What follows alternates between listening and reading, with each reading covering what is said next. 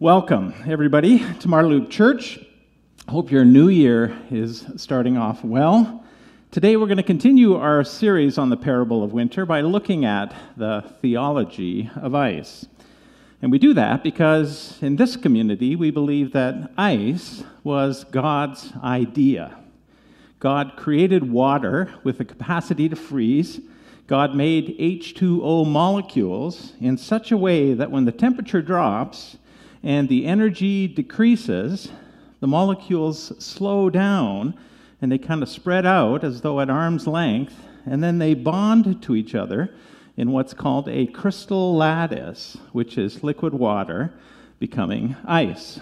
And because those H2O molecules kind of spread out when they become a solid, they actually are less dense than the water, the liquid water, from which they came. Which is why ice floats. And I'm laughing now because sitting on my counter at home is a cup that I was going to have ice in, and then a jar with some water, and I was going to pour it in and show you all that ice floats. Fran's going, really, John? I think people know after Christmas and all of those beverages that ice floats, so you don't have to do that thing. You have no idea how much she saves you from stuff on Sunday mornings, just like that. Anyway, ice floats because it's less dense in its solid form. And if you do know a little bit about ice, or you teach science to your class like Dirk does, that's a bit of a miracle because most elements, when they move into their solid form, they're heavier and they sink to the bottom. But with water, it's the other way around. And so that's called the density anomaly. What a call to worship. We got to density anomaly in the welcome. Anyway, that's really important. We're going to talk about that more later on. But as we begin our service on the theology of ice, that's the theological perspective that we're coming from. That's why we would do this. So ice was God's idea. The density anomaly and other characteristics of ice that we're going to talk about, they are evidence of the thoughts of God, of the wisdom of God making ice in its iceness. And God made ice that way for a reason. So what? What is the reason, God? And what does the reason say about who you are? And then lastly, in this community, we believe if we look at all of this, at ice this way, with eyes like that, we can even potentially see a reflection of the face of God in the nature of ice. Okay, before we step into all of that, we'll start with an opening prayer, and then a snowy, icy song, and then another song, couple songs, and then we'll get into the theology of ice more. So please join me in a prayer.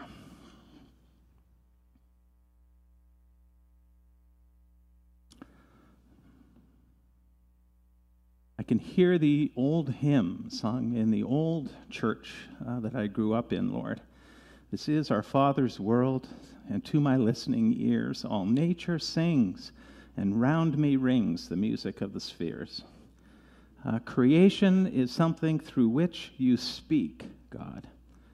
And what we scraped off our car windshields this morning, maybe some of us, is indeed a kind of text that says something about your mind, about the mind of the maker of all things. And so as we engage that wintry, frozen, slippery text this morning, we pray that we would see your face reflected there, and your thinking, and your love, and your providence. So meet us in those ways by a work of your Holy Spirit, the only way anybody can ever see you or engage the mystery of you. Move by your Spirit. In Jesus' name we pray. Amen. This week, I read a psalm just in my morning devotions, as I always read psalms early in the morning, and this phrase caught my attention. The world is established, firm, and secure. And as I read those words, I guess I'd been thinking about, in the previous days, all of this environmental weight of ice caps melting in the Arctic and Antarctic, and felt a little bit of that weight lifting. The world is established, John, firm and secure. The Arctic and Antarctic, you've no doubt seen in the news, they're the world's refrigerator, right? Because that ice is there, there is equilibrium and stasis in terms of the global climate. And when those ice caps melt, we get into big, big trouble. So ice is God's way of regulating the temperature of the earth, of keeping you and I comfortably cool. Anyway, I read that verse and I was comforted by that thought, and just meditating on it, said to myself, yeah, you've got this, God. This is your planet, the world belongs to you and everything in it, and you're not going to let it go. Environmentally, you're not going to let it go. You've promised to keep and sustain your creation, and you always keep your promises, God. That doesn't mean we get a pass on our ecological sins, doesn't mean we become that kind of church that figures we're just supposed to use it all until it all burns up and then God will make a brand new one. Bad theology there. We do have to change our ways, but it was a comfort in the face of carrying the fact that we do have to change our ways. God's providential power is greater than our environmental capacity to sin. Thousands of years ago, after a huge environmental calamity, a massive flood, God made this promise to Noah. While the earth remains, seed time and harvest, and cold and heat, and summer and winter, and day and night, shall not cease. And for our purposes today, while the earth remains, ice shall not cease. Even though we misbehave, even though we mess up, manage to cause what we are now causing on this planet, God keeps his world going on all kinds of levels. But this morning, even at the subatomic and the atomic level, right down to the ever-faithful molecular nature of H2O. The nature of ice is evidence of God's providence. From whose womb comes the ice? Who gives birth to the frost from the heavens? God asked Job. Water becomes hard like stone, and the surface of the deep is imprisoned. The breath of God produces ice, and the broad waters become frozen. And no, not in an old man winter God blowing in that image that's in your head and everything freezes as a result, or Frozone from that animated cartoon. But more in a world engineering, hydrologically minded, let's make the H2O molecule so that it can exist in all the ways it does, so that ice can form in all the ways it does, so that the world can work in all the ways it does, kind of way. The breath of God produces ice. Ice that in its solid form, as I said in the introduction, is less dense than liquid water and therefore floats. Which is, I read this week, an important feature in Earth's biosphere.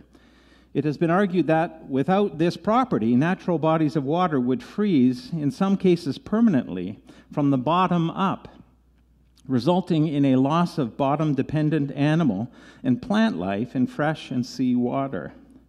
Sufficiently thin ice sheets allow light to pass through while protecting the underside from short-term weather extremes, such as wind chill. And this creates a sheltered environment for bacterial and algal colonies. When seawater freezes, the ice is riddled with brine-filled channels which sustain sympagic organisms such as bacteria, algae, copepods, and annelids, which in turn provide food for animals such as krill and specialized fish like the bald nodothan, fed upon in turn by larger animals such as emperor penguins and minke whales, and you get the idea. Us at the top of the food chain. Although I haven't had a lot of minke whale in my life. Any of you? Nobody. Somebody online's raising their hand or something. Yeah, me. No, we did. All of that is enabled to happen in arguably the best and right way because ice floats, because of the density anomaly. What Dirk said to me this week was the miracle of water. And I don't know that I was thinking miracle every time I used ice over the last few weeks. I was thinking it a little bit more as I scraped it off my windshield this morning.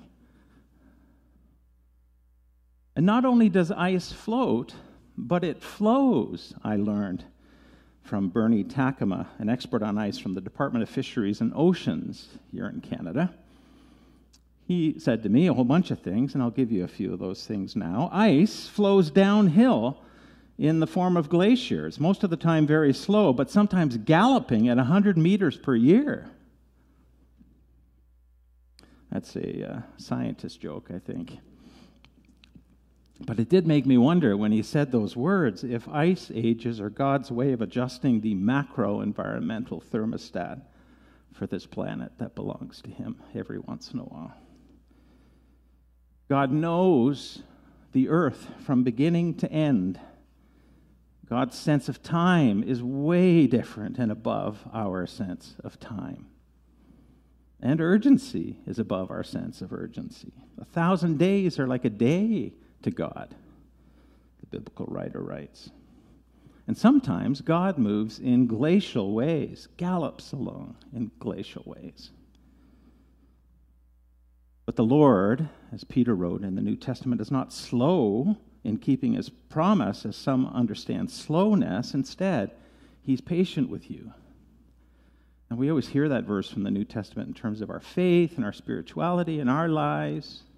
But what if that's also true? What if the you is also this earth, this broken, failing, falling short, maybe, yes, certainly to be renewed one day, earth? Even as God is patient with our sinful spirituality and brokenness, God is patient with our sinful spirituality and brokenness in relation to this planet that belongs to him. And I don't want to say this to tick off people who care about this passionately, but I still believe God has something up God's sleeve in terms of something that's been built into this earth that will enable a grace to come to us, even in the face of all that's happening.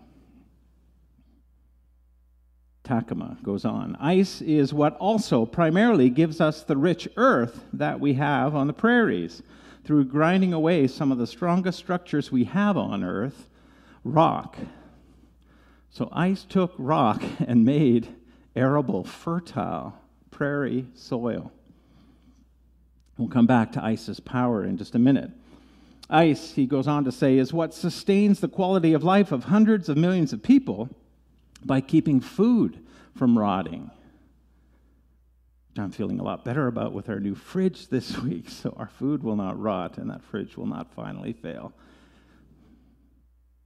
So think about that. Every time you open your freezer, the providential gift of ice enabling food not to rot and fail so that you can have life and sustenance, a gift from God.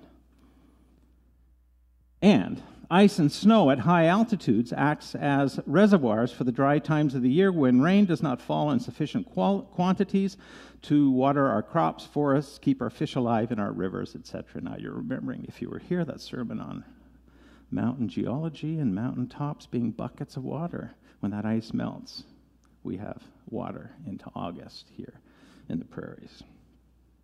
So, just a short list of what ice is and what ice does, but where would we be without God's gift? God's ever-wise thought to make ice. All of that makes you just want to get on your knees and thank you. Say, thank you, God, for what you've given us in ice.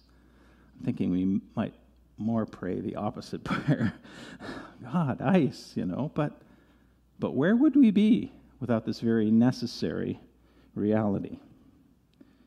Your righteousness, God, is like the highest mountains, your justice like the great deep. You preserve both people and animals and planets through the provision of ice. Another interesting characteristic of ice is how it expands. When water freezes, roughly 9% expansion in volume for fresh water.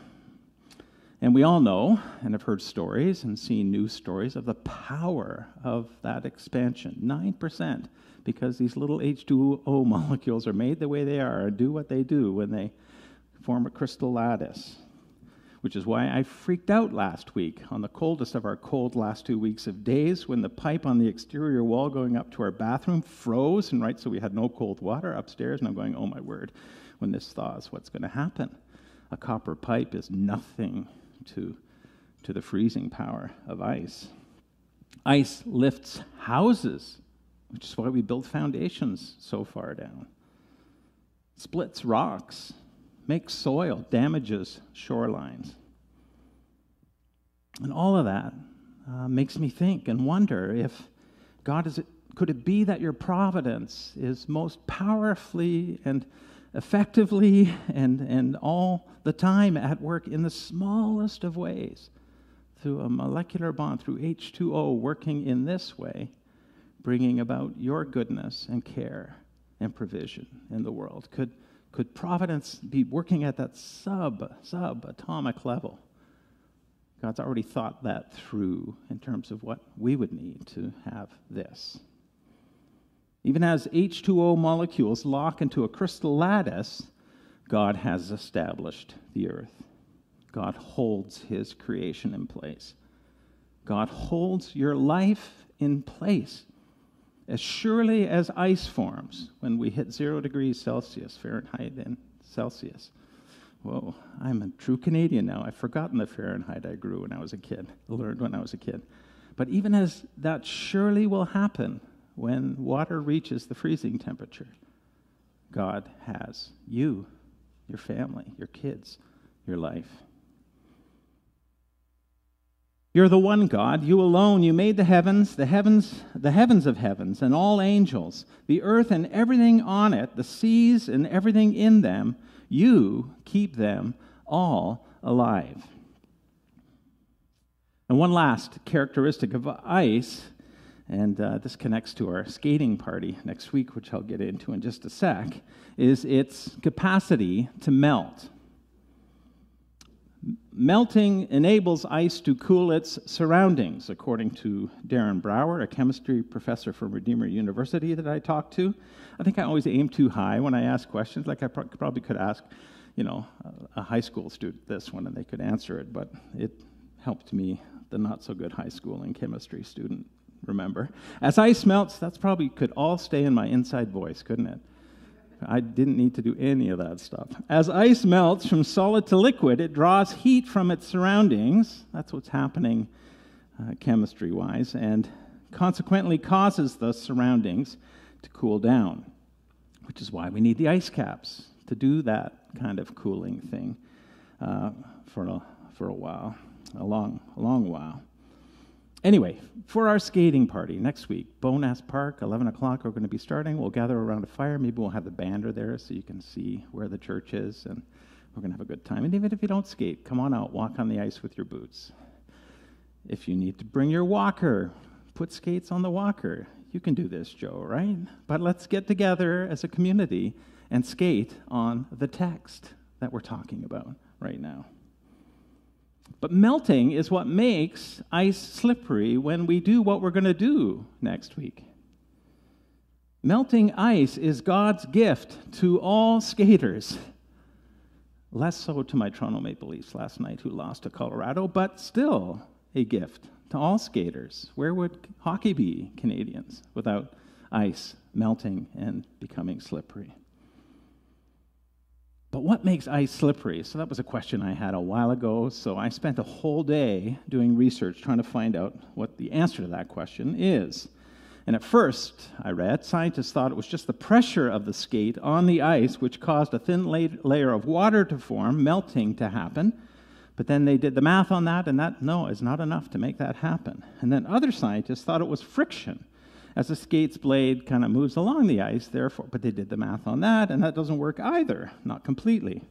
And then someone thought it's a combination of the two, and they got a little bit closer to it. And then, in 2004, we've just figured this out, and we've just seen it for what it is. In 2004, Katsuyuki Kawamura performed experiments that led him to conclude that this thin liquid layer is formed due to the reduction of the reduced number of chemical bonds holding the surface molecules in place. Atoms in the outermost surface vibrate with greater amplitude than atoms in the interior solid. Surface melting is attributable to the interaction of the vibrational motion of the surface molecules with the interior of bulk molecules. So I actually put the next one up. That picture from a scientist who had just published a paper that I tripped on. And when we talked, he said, "Hey, do you need some graphics for your sermon?" I said, "Sure." And he sent me this. So this is a visualization of what they think is happening, our best understanding of what makes ice slippery. So pressure, friction, and this surface chemical bond thing all playing out together. And this came from a UC Davis article that I read, and then I sent an email, or the article said this, and then I'll let you hear what I emailed the researcher.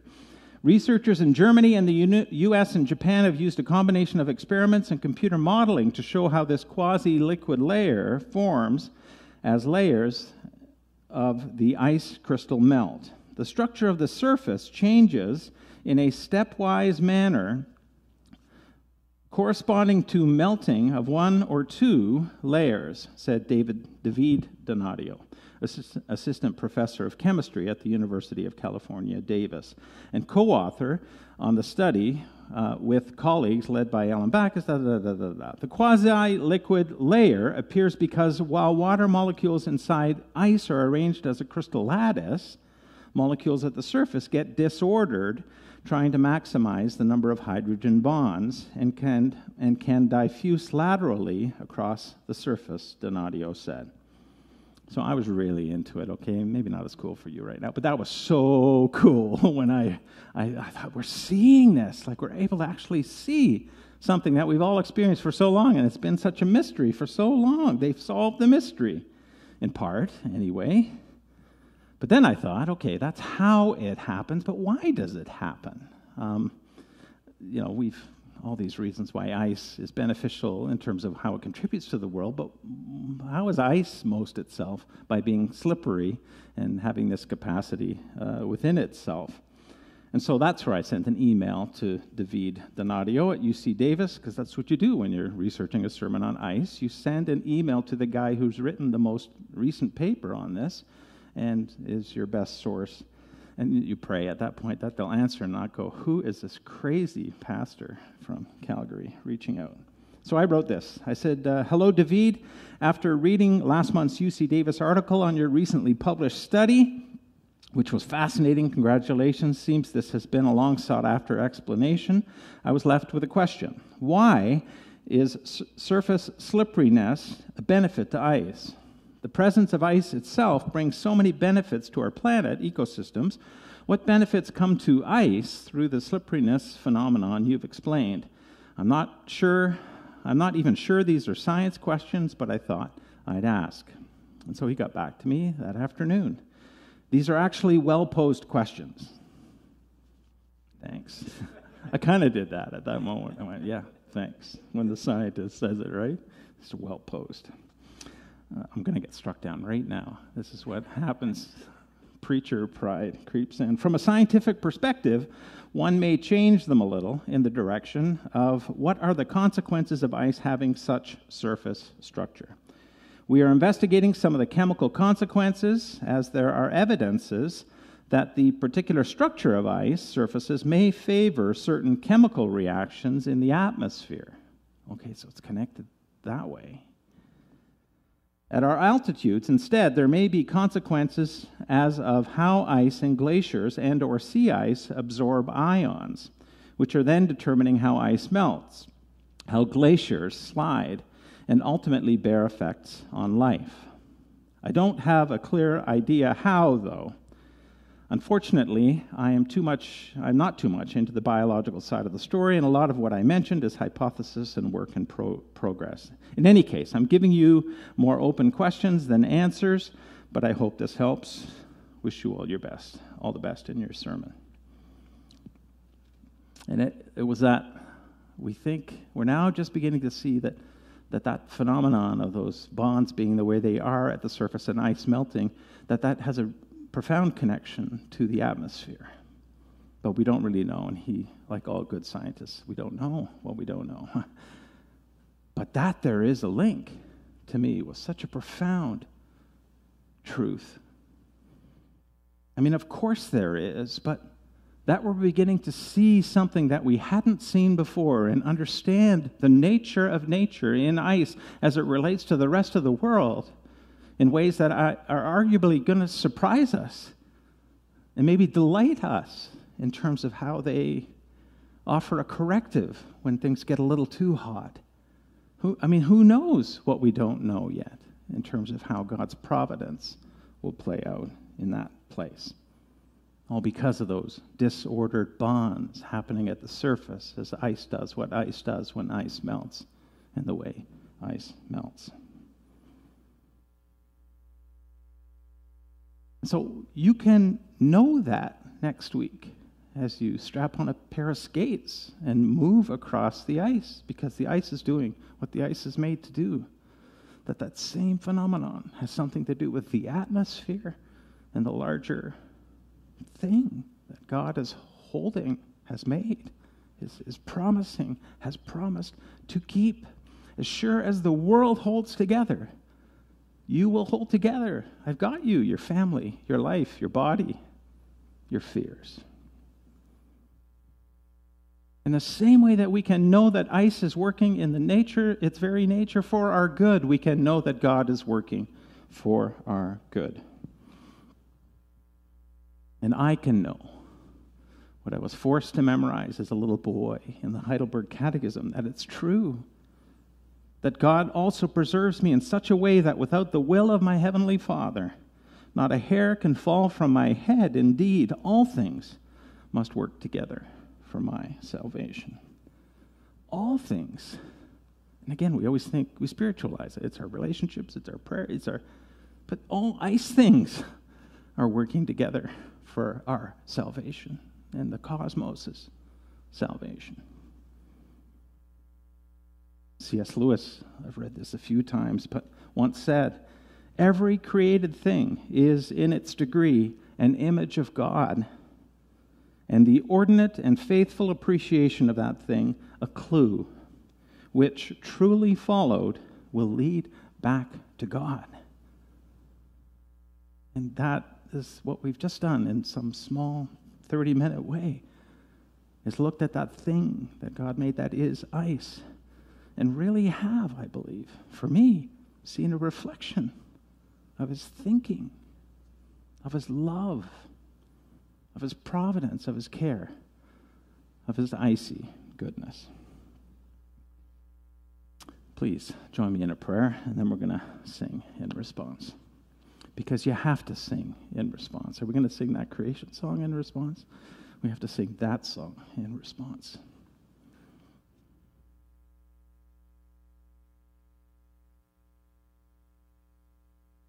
I know we can be forgiven, God, for not knowing all of this about ice and what it says about you. But now we know a little bit.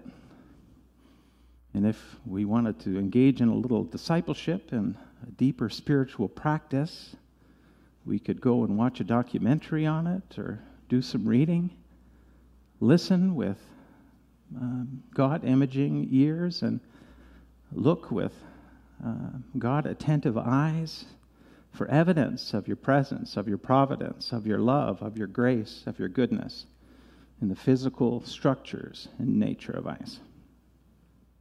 So thank you, now that we know, for making what we now know a little bit more about. And yeah, as we skate on it next week, and as we walk on the sidewalk covered with it next month, and as we engage ice in all the ways we do in our lives, let those moments be triggers, pointers, reminders of your everywhere presence.